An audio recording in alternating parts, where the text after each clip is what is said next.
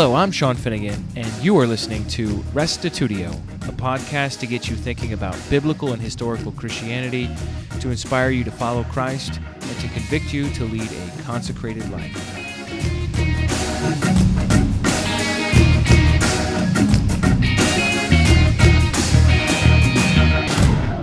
Have you ever noticed a trend among pastors?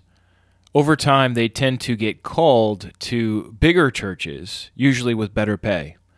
However, after 15 years of pastoring a church in rural South Carolina, Pastor Alan Kane heard God calling him to move to a smaller church that was having financial difficulty.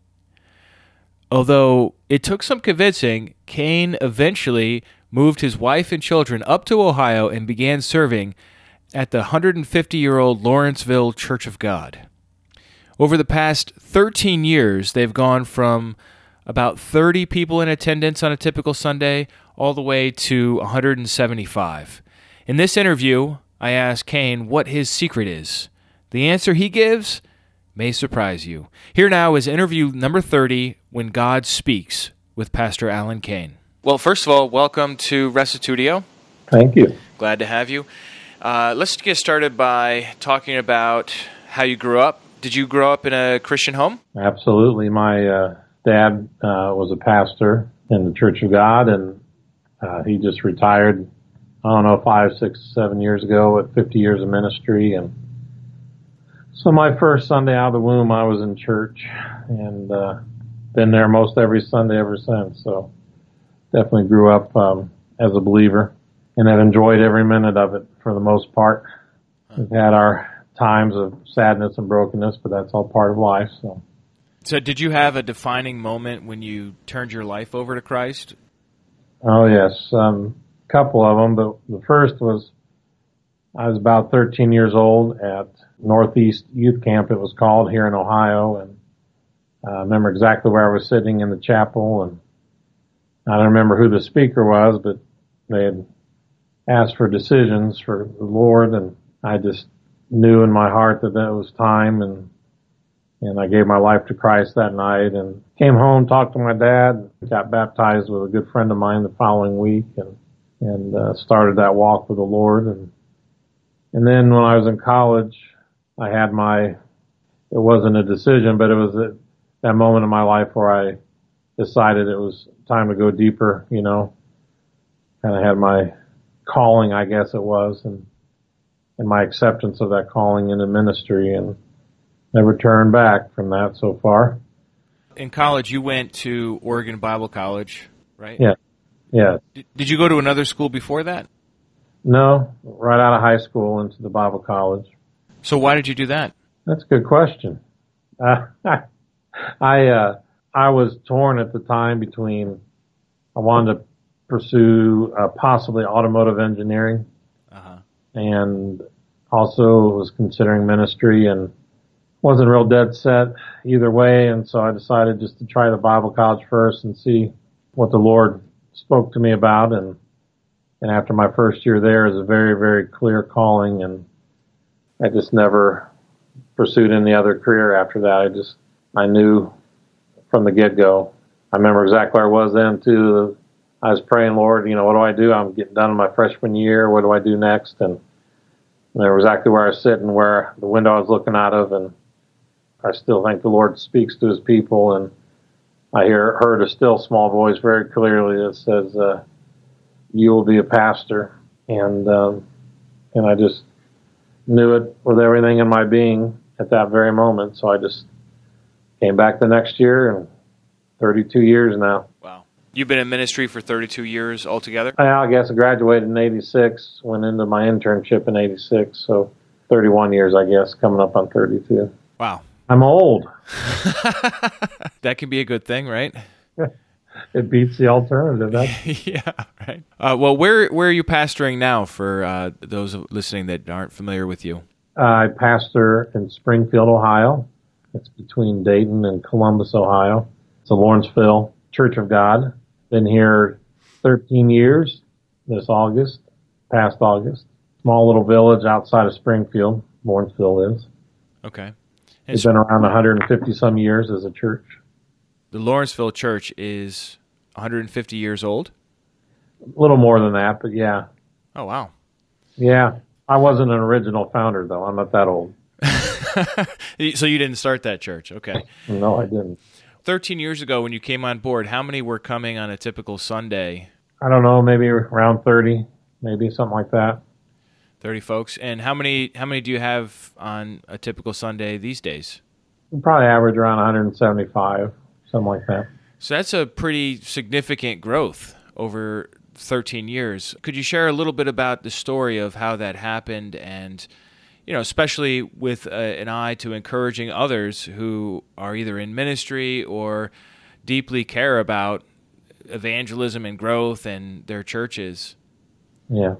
Part of it was, I just mentioned a minute ago, that I think God still speaks to his people, and my calling to come up here was probably the clearest thing I've ever heard from the Lord. I don't have time to tell that long story, but over and over again, the Lord continuously gave me the signs and actually spoke to my heart and mind a couple of times that I was to be here. So I think it was something that the Lord was setting up, the right combination at the right time. There were many great pastors that have pastored here that had laid the groundwork for what was coming, and I just knew that I needed to be here. And so it's kind of my frustration at times, and it's maybe even been my case in one time in my life, but there always seems to be, the Lord always calls you to a bigger church that pays better. Right. And I always find that interesting. We always seem to get called up instead of sideways or down. And this is one of those moments where it was down for me from where I was at, less pay, smaller church, a more expensive area to live in with less money. And I was like, Lord, what are you doing here? I'd added up on paper, and I don't know how we're going to do it. And I just kept hearing, it's your job to obey, my job to provide. So, well, let me ask you a couple quick questions here. So how long had you been at your previous church? 15 years. So you were there for 15 years. I mean, at that point, who leaves? I mean, 15 years is a long time to be in one place. And then also, how old were your kids at this point? My oldest was, I think, about sixth grade. So wasn't in high school yet. And that was another reason, probably for the timing, that, that transition from grade school to junior high it's a switch anyway. And so to switch up here, even though it added a little drama for her and angst, I'm sure.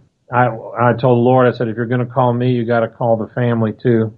And that's what happened over time, that they were all very much on board about coming. And so the younger ones hardly knew the difference, but she was the one that had the biggest change to make in her life. The Lord was, like he always does, if he leads you somewhere, he'll provide what you need, and he did that for her and for my kids and for my wife and I.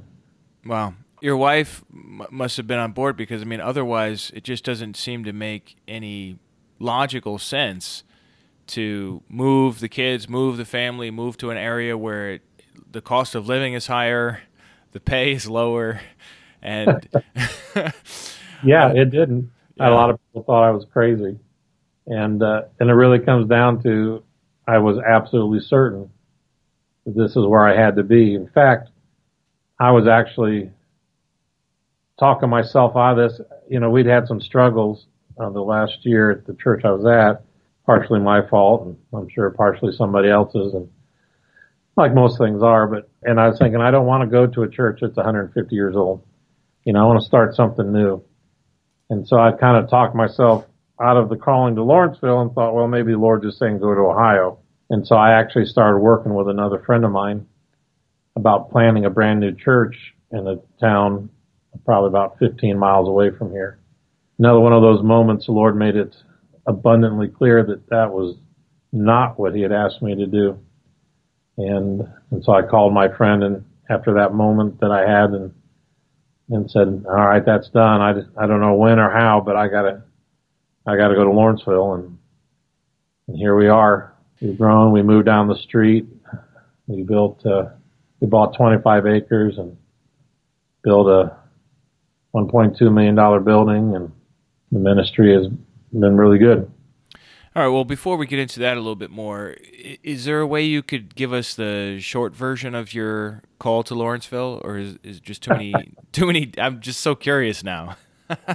See, most people think I'm crazy when I tell my story, but I guess I really don't care. Well, I mean, you have the track record to back it up at this point, right? I just love the quote, by the way. It says, when we talk to God, we call it prayer, and when he talks to us, we call it schizophrenia. It just seems funny that we feel like we can talk to him, but he can't talk to us. You start looking at Scripture, God talks to his people all the time. Right. I haven't had it very often in my life, but the one case was when I was in college. And I guess the Lord knows I'm a little simple, so he gives it me in short sentences. When I was sitting at that desk looking out that window, and the Lord, what I do, he says, you will be a pastor. I remember it clear as day. And I really hadn't had anything that direct in quite a long time in my life. And when I was really struggling with what do I do in the ministry I was at, like I said, we had some issues, and like a lot of pastors, got burnt out and was wondering if I should even be a pastor. Didn't think I had anything to offer.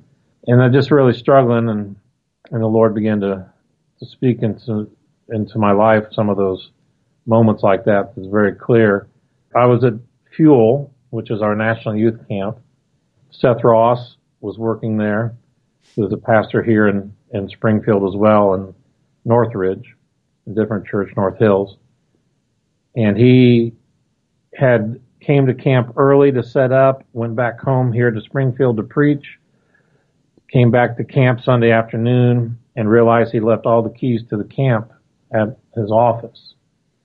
And so I was just happened to be, and I'm making air quotes right now, just happened to be in the hallway. And when he walked out, he was talking with a guy from his church, trying to figure out how to get the keys back. And I said, hey, Seth, I got to go to Columbus tomorrow anyway to drop our kids off, but my sister is going to watch them. I said, I can drive right through Springfield, pick up your keys. He said, that'd be wonderful. So he gave me directions the back way. And the back way was right through Lawrenceville, right by the church. And I remember coming around that curve where the Lawrenceville church was at the time. And as I rounded that corner, I was looking at it, and the Lord, just as clear as I'm talking to you, but it wasn't audible, but in my head, he says, you will be here. Short sentences, because I'm a simple man. You'll be here. And I was like, I don't want to be here. That's exactly what I said. And I remember I pulled it after I slowed down and pulled in the driveway and drove around it and headed out. My wife's like, what are you doing? I was like, I'll tell you later. Anyway, so that was the beginning of that process. And I was burnt out, and my wife knew that. And she just happened to flip past the station where they were advertising it's like something called Shepherd's Ministry. It was a ministry to pastors who were hurting, that they were having a big conference in Charlotte, North Carolina at the time. And so Sue called the station, got the information, and told me I needed to go. So I went, sat down at a table for breakfast in the morning, and a guy sat down there with me, and he said, why are you here? And I said, well, I'm trying to find a reason to stay in the ministry. Wow. He says, well, good. I'm glad you're here. And he says, now stay through the end of the day, because at the end of the day, we're going to give away free round trip for 2 people, you and your spouse, to fly to Kansas to our 3-day conference. And he says, but you got to stay to the end. And when he said that, I had another one of those moments where the Lord says, you're going to win that trip. And at this time, I think I'm just crazy. Right. And I just brushed it off as willful thinking, but I knew from experience what that sounded like. So I didn't think too much more about it. At the end of the day, there were about 600 pastors sitting in this massive auditorium in what looked like a shopping mall, but it was a church. I said, well, time to draw the names. And he had a bucket and he held it up, and, think I'm crazy. That's all right. But before he reached his hand up there, I heard him say my name in his voice in my head, and I knew for certain that he was going to draw my name out, and he did. He drew my name out, said Alan Kane, and I just kind of laughed. In fact, I started crying. Oh, wow. And And I remember talking to the Lord then. I said, I don't even need to go on the trip.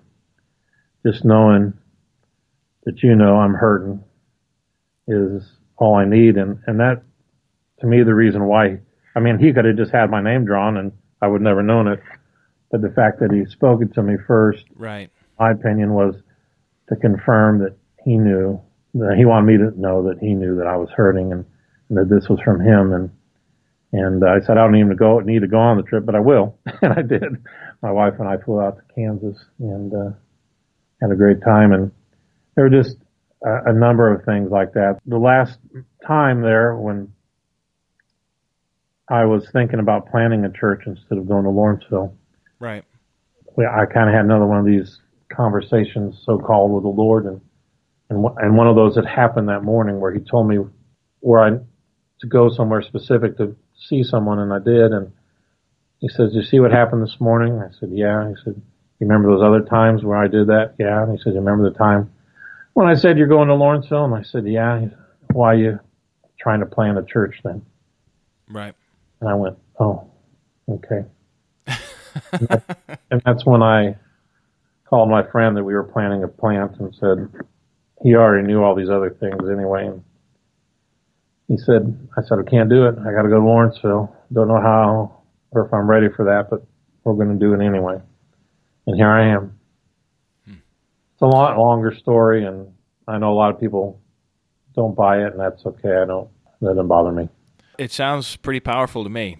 I just love the tenderness of how God works with you in that meeting to draw your name and to show that, like it says in Matthew 10, that his eye is on the sparrow, that he counts the hairs of our head, that he is involved and aware and attentive to even just the small things in our lives. So I think that's really, really wonderful.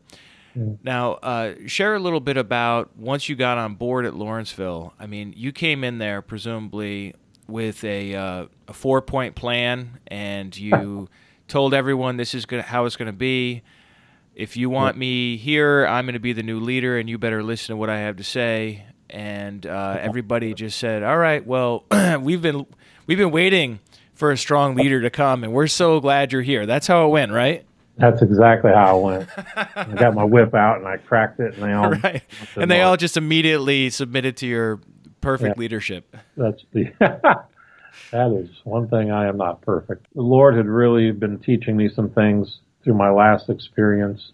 My 15 years there were great. The last year had some stress and tension in it, but the Lord was teaching me lessons there too.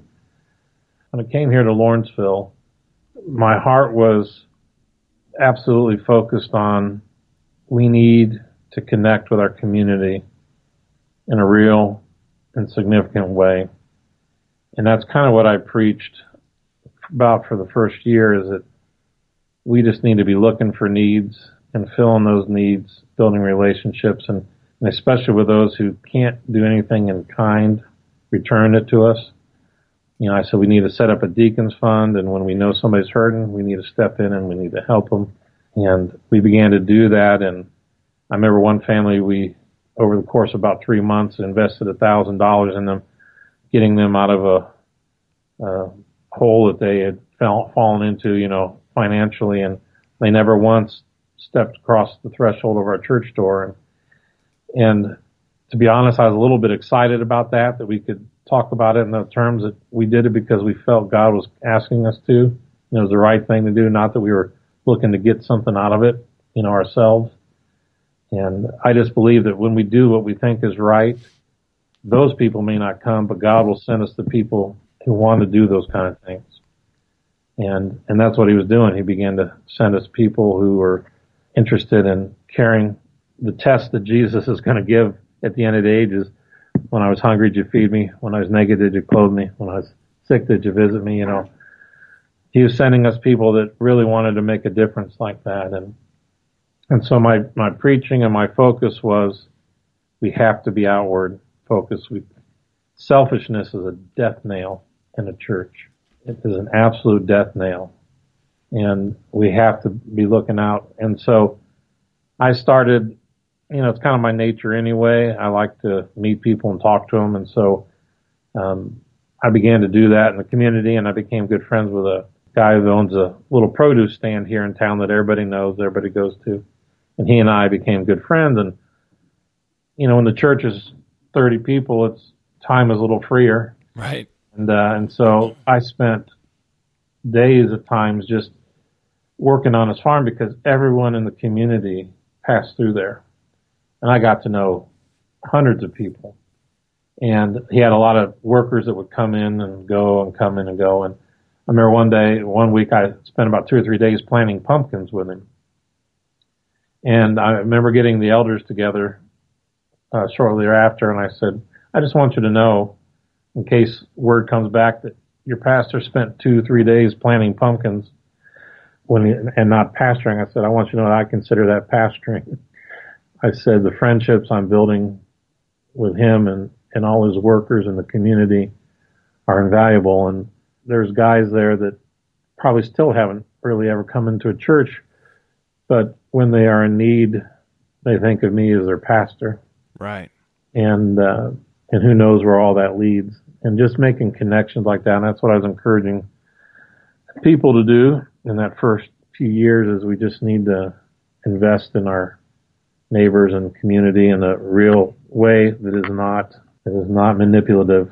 And so people know when you're trying to manipulate them and trying to get something out of them. We just need to do it because we want to do it, and it's the right thing. Now, as you're casting this vision and sharing this whole approach to ministry, were people pretty much on board with that? They thought, oh, wow, this is really consistent with Matthew 25, the sheep and the goats, or was there a lot of resistance? I mean, how did it go down?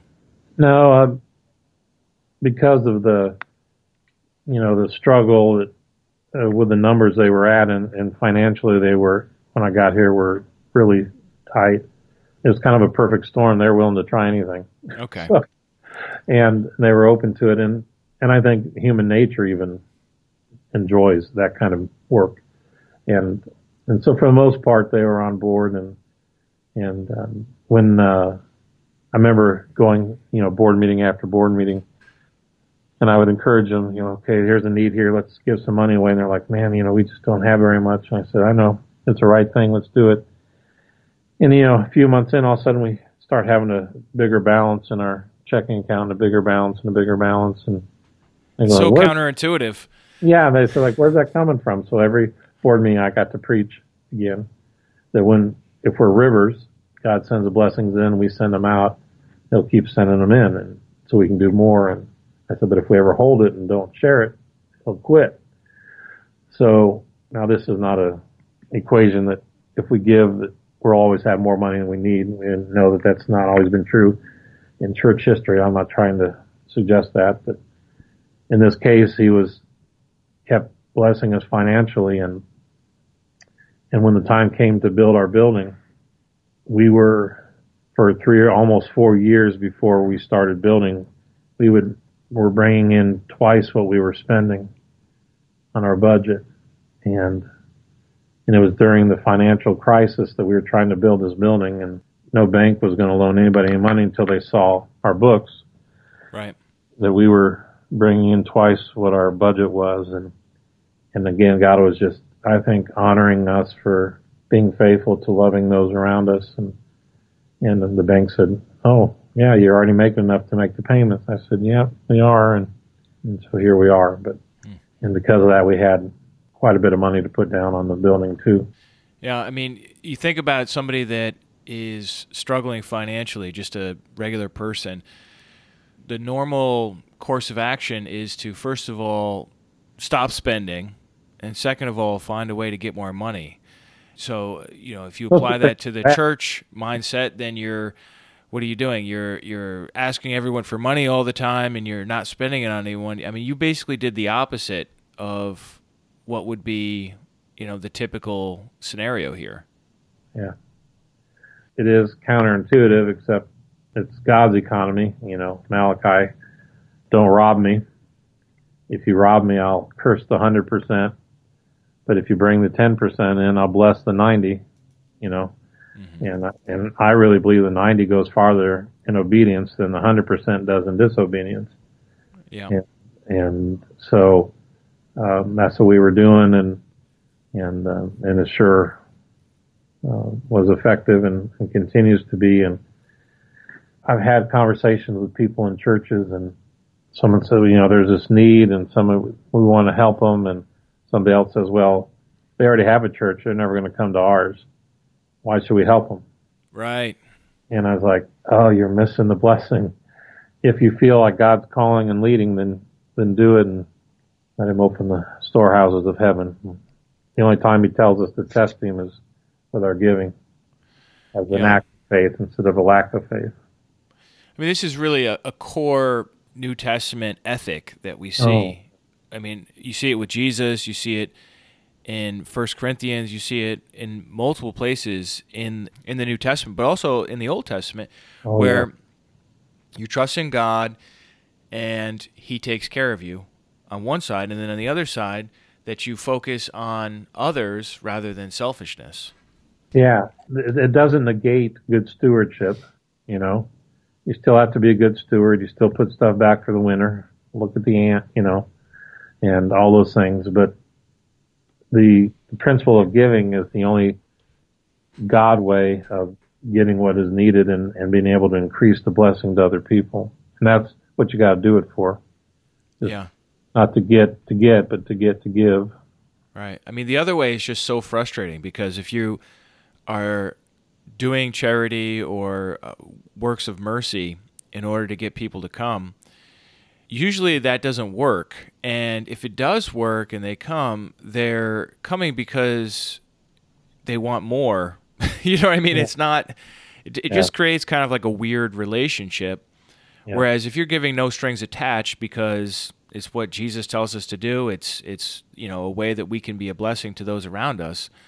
I mean, then there's freedom in that. Yeah.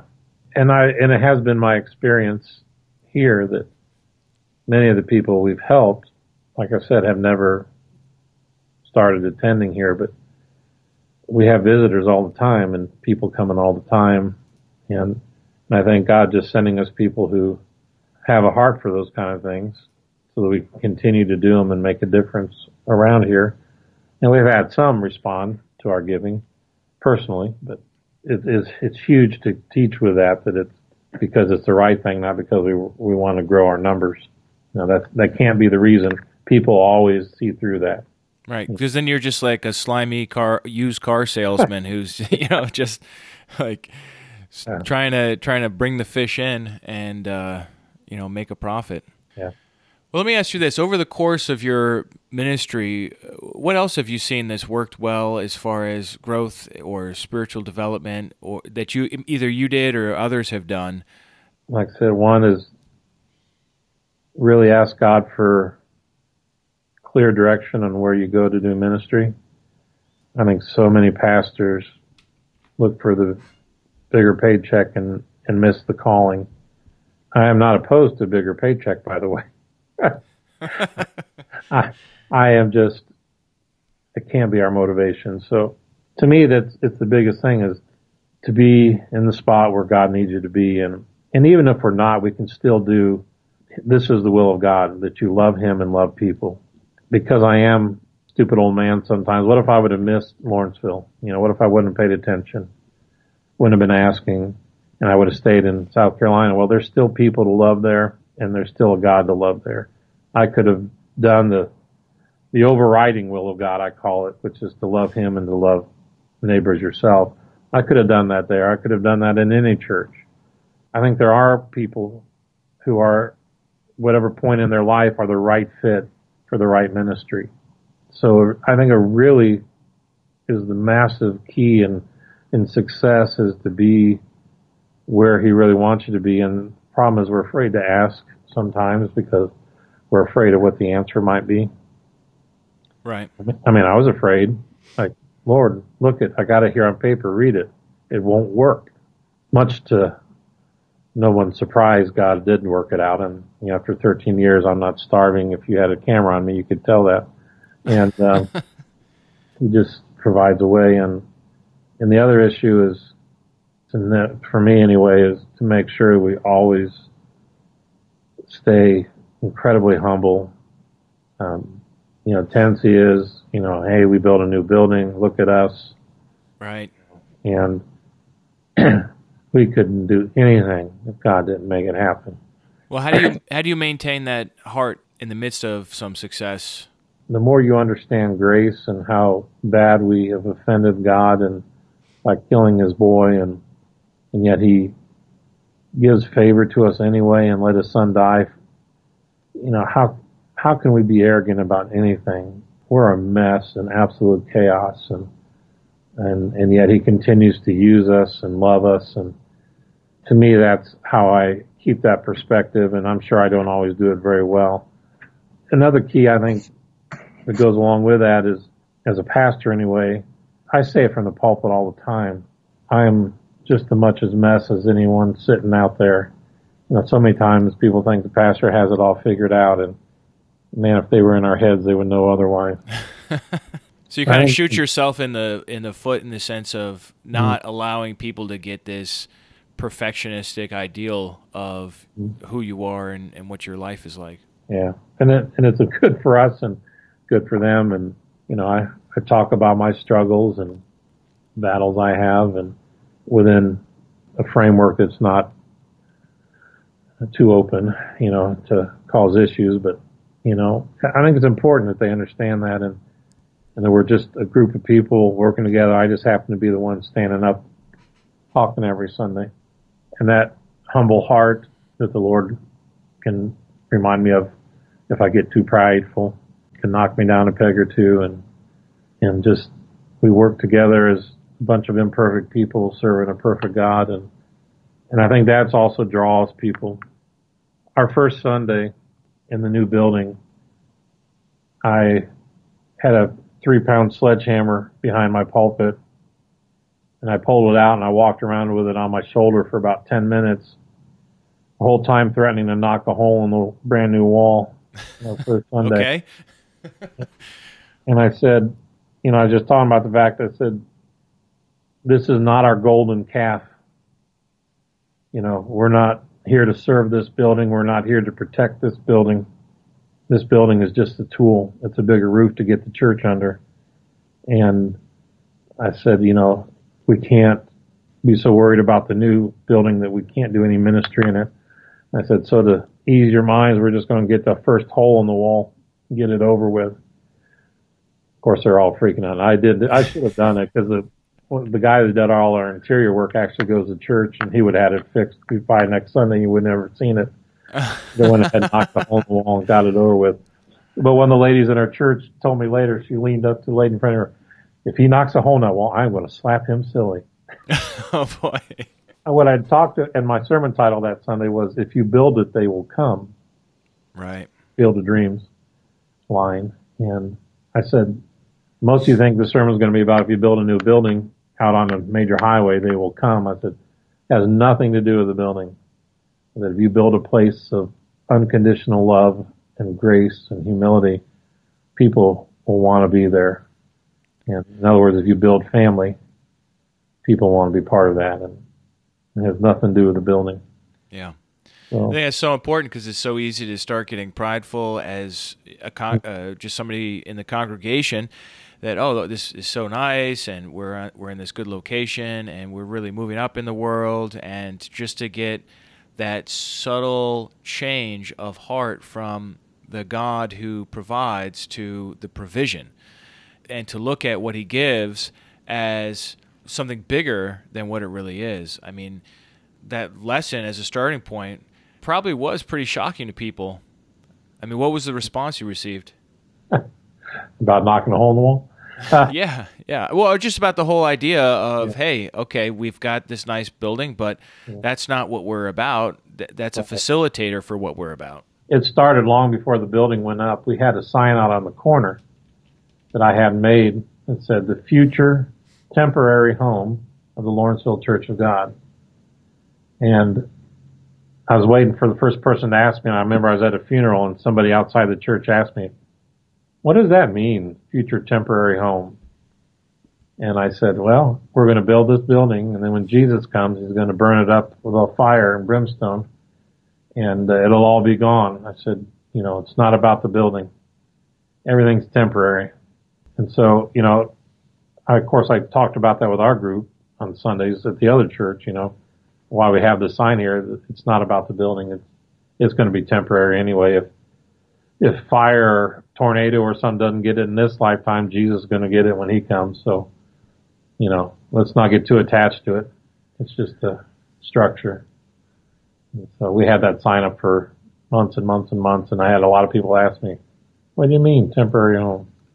Right. Is it just made out of tent material or something? Well, let me ask you this. What would you say? I know that you have a good youth program going over there, a young adult ministry. This is something that we see a lot all across our land, where somebody grows up in the church, and then during those college age years, they either fall away from the faith or they just give it up and they don't come back. I mean, what would you say is something that you've seen that's helpful in working with this age group? It is a battle. I mean, our youth group right now is down some in numbers, and I'm a little frustrated sometimes with parents who don't see the value in having Christian friends and being taught within a Christian context among their peers. That baseball and basketball and soccer and all that outweighs that. And right. And I actually spoke on that not long ago. I said, you guys got all these kids in sports, and maybe a half of 1% will actually go on and do something with that career, sports-wise in their life. I said, but they all will stand before their God, and what are you doing to get them ready for that? I was pretty blunt, and I said, they need to be in youth group. They need to be in a place of that kind of environment where they can talk about faith issues. But to me, that's the biggest struggle. We have a generation of parents that they're trying to be friends to their kids instead of parents, and they don't push, their kids to be there at church or bring them. The other big battle is finding someone who's willing to dedicate the time to invest in those ministries, and that's what we pray about a lot in our board meetings, is that the Lord would raise someone up who has a really big heart for that and who wants to see it succeed for our young adults and for our youth and junior youth. And it's a real struggle. Everyone's so busy. Busyness is the sin of our century. I'm pretty sure no one has time to invest in the things that are going to last forever. We do have people doing it, and good people doing it. It's a combination of temptations of time, I think, if that makes sense. Wait, say that again. It's a temptation of time? Of taking someone's time. Oh, okay. So many things, pulling so many people, so many ways.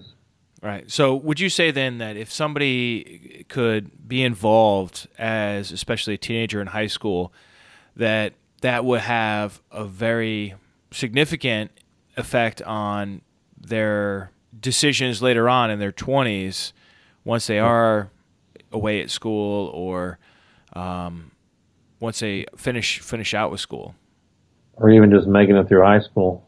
We had a nice youth group in the church I was at when I was in high school, and it was easier for me to say no to temptations because I knew I had friends that would back me up on that, that I wasn't the lone ranger trying to be righteous in a wicked situation. And 1 Corinthians 15, I think 33, do not be deceived. Bad company ruins good morals.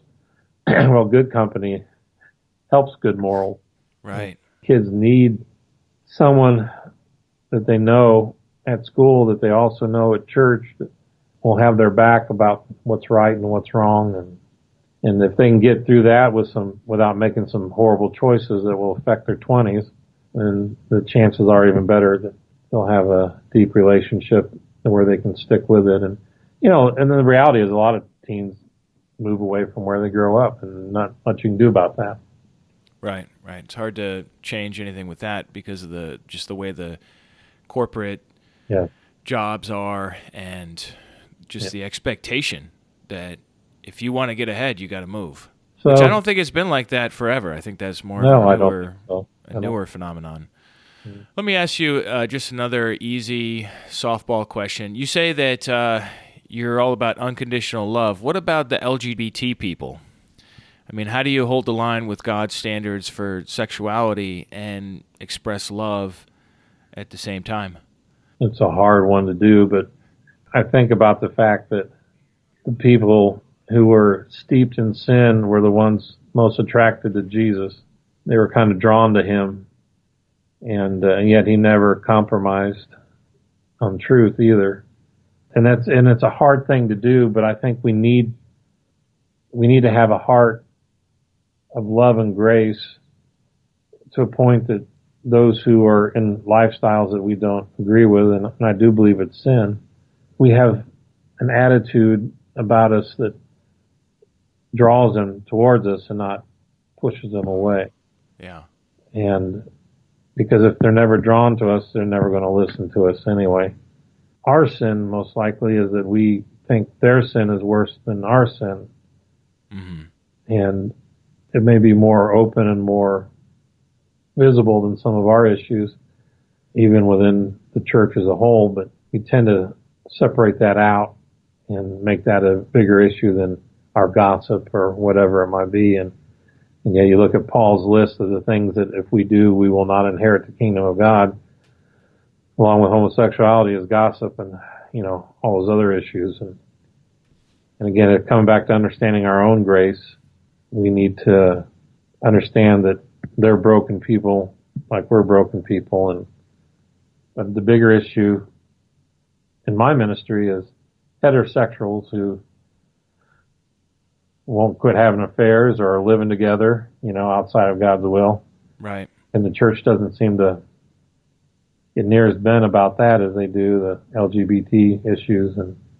But that's the bigger fight for me is people who love the Lord, say they love the Lord and are living together and aren't married. I'm like, come on.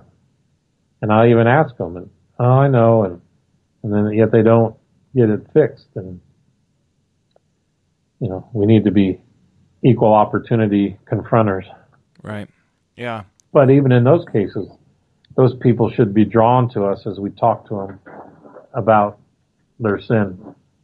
Yeah. I mean, I was just thinking about how you were talking about Jesus there for a second, about how he'd be at somebody's house and he'd be surrounded by sinners, and how, it's like the Bible portrays him as having a good time. Yeah. It's really, but not compromising or falling into temptation himself. Right. But they liked him. It said he was a friend of sinners, right? Yeah. They're absolutely drawn to him. What would the church look like if we could be friends with the LGBT community and still not condone it? That we could be nice to them, Yeah.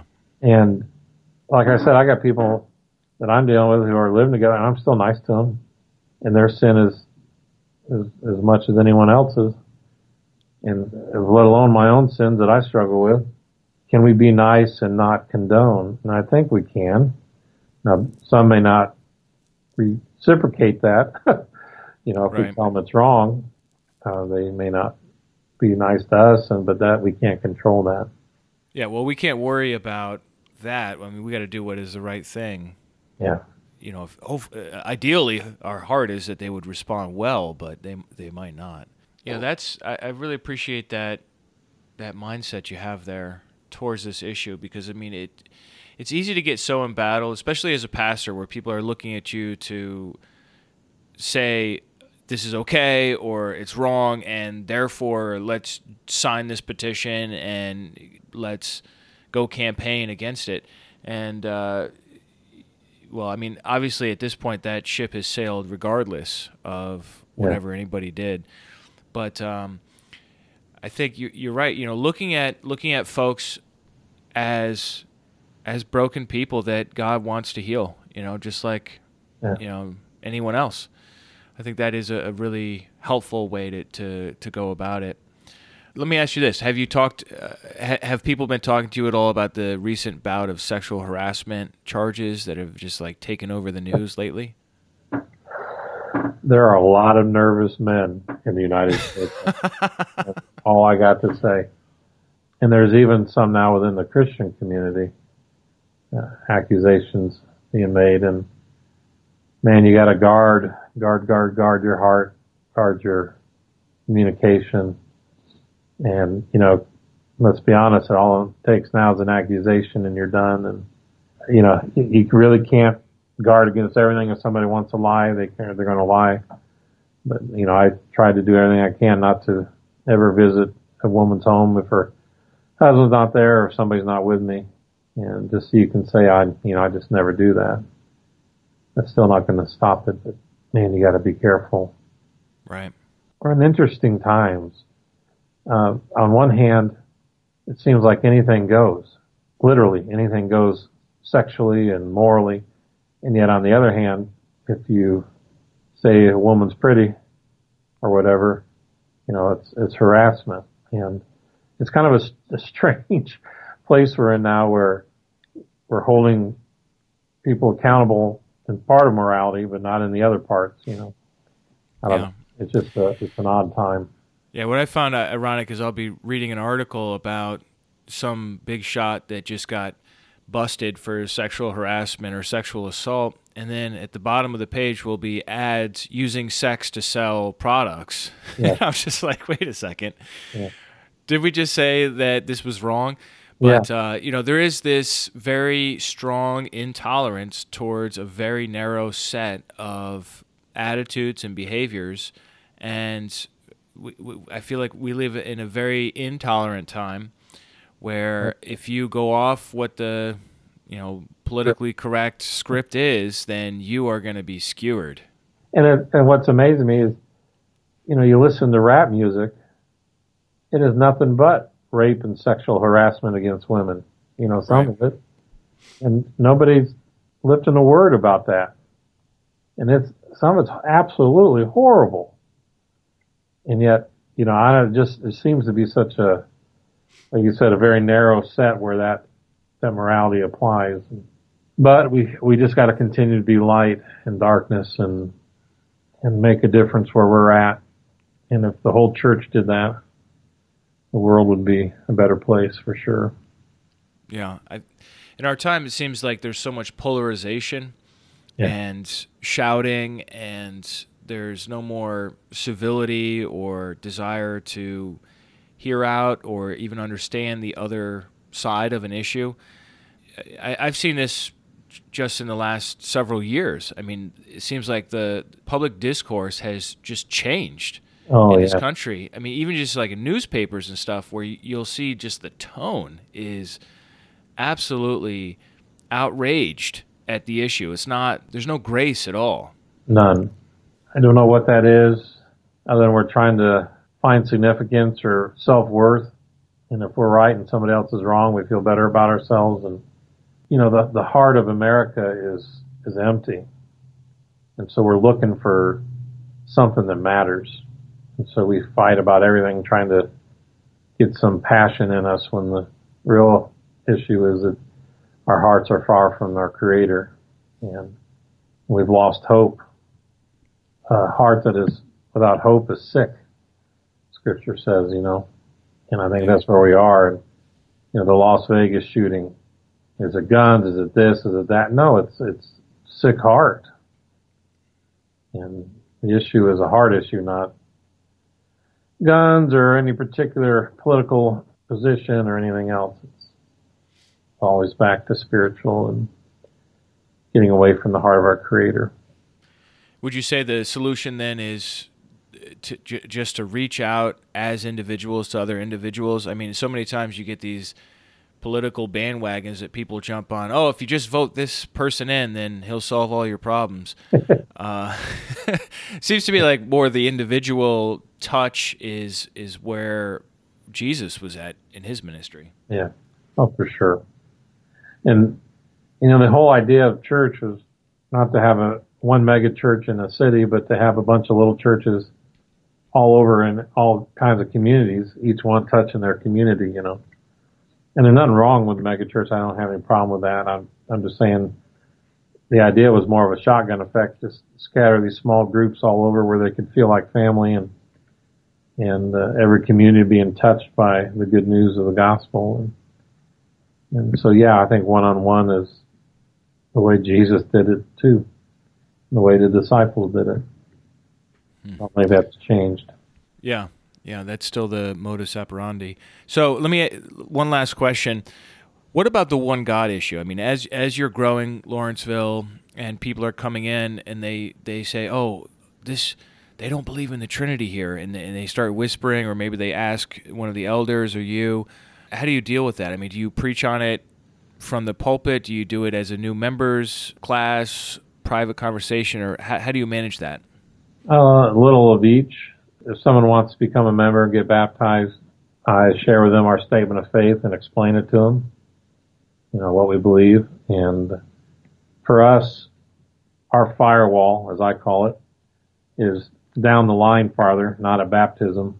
If you want to be an elder or a teacher, then you have to sign the statement of faith. I think people who are just for the first time coming to the Lord, it's hard for them to expect them to understand everything. And so I explain it to them so they know. And if they still want to be part of what we're doing, and then get baptized, and then they can begin the process of studying that and figuring all those issues out on their own, along with us, And so we kind of put that firewall a little farther down the road. And, we have people here who worship with us who don't agree with us on everything yet. And to be quite honest, I have a lot of people who, when I tell them that, they're like, oh, okay, whatever. Right. The millennial generation just doesn't seem to care very much about that. And, which is a different problem for Church of God type people, is that, it's a big deal for us. And then we tell them that God isn't three, he's one. And they're like, oh, okay. And you don't go to heaven when you die. You're in the grave and the resurrection. Oh, okay. All right. What else are we going to do? And so it doesn't bother them, which is a different issue for some in our denomination to deal with. Is before they did care, and so we just fought. Now they don't fight. Now we don't know what to do because they don't. Now we got to fight to make them care about it, which is kind of funny. Anyway, I teach the truth and make it known individually when someone comes, and I think most people, when we give them the freedom to get there on their own and are not as pushy and forceful, that they find their way there. And I've had a couple of people leave over it. A number of families just say, we can't do that. And I said, well, all right. I love you. And they've gone on, and they're still friends. They just don't come. Any other concluding remarks or anything else you'd like to say about ministry or what you've learned or advice? Yeah, the thing that keeps sticking in my mind is what you said earlier, and how much God cares about us as individuals, and I think we lose that sometimes. We think of global things and not the God's individual care, that when a sparrow falls out of a tree, he literally knows it. And I just wanted to tell you one more quick story in that kind of scenario, and we'll end with this. When my mom, back in 1977, was in the last stages of cancer, a pastor friend, Scott Ross, he and his wife were traveling across the top of Illinois and just felt like they needed to come see us, and so they dropped down and visited us. And then went back to Omaha, and it was about a week later, I think, or so, that my mom died. The night that my mom died, Scott Ross, good family friend, was dead asleep in bed, and he said he just woke up wide awake and felt like he needed to pray for my mom and for our family. So compelling that he got out of bed and went into the living room and either knelt or sat on the couch, I don't remember, and just prayed. And he said, for an hour, I felt like I needed to pray. And he said afterwards, I felt like it was okay to go back to bed, and he did. And the next morning, he got a call that my mom had died, and found out later that the last hour she was alive was the hour that he was praying. Wow. So I found that out. I was 13 when she died. I found that out maybe in college, some of that story. And I remember being upset with God at first and kind of wrestling with him, like, okay, what was that about? They're like, well, if Scott knew to wake up to pray for my mom, that means, God, that you woke him up. And if you woke him up, you already knew mom was sick, so why'd you need him to pray? You're already aware of that. And I remember the moment I got clarity on that from the Lord was, I woke him up so that you would know that I knew you guys were hurting. I went, oh, wow, thank you. And I thought, and I remember telling him, I just preferred you healed her, but thank you, But I appreciate that he made it a way for me to know that he knew us by name, knew my mom by name. I just kind of like to end on that because I love that about our God, that he knows when you're hurting, and he sends people your way to love on you and understand that that's from him. Awesome. Thank you for sharing that, and thank you for talking with me today. Yeah. Always good to talk to you, Sean. Just a couple of quick notes. If you wanted to watch any of Alan Cain's preaching, he has a YouTube channel, which I have a link to in the show notes for this episode, or you can search for LCOG TV. That's Lawrenceville Church of God TV. And you can find a whole bunch of his sermons there.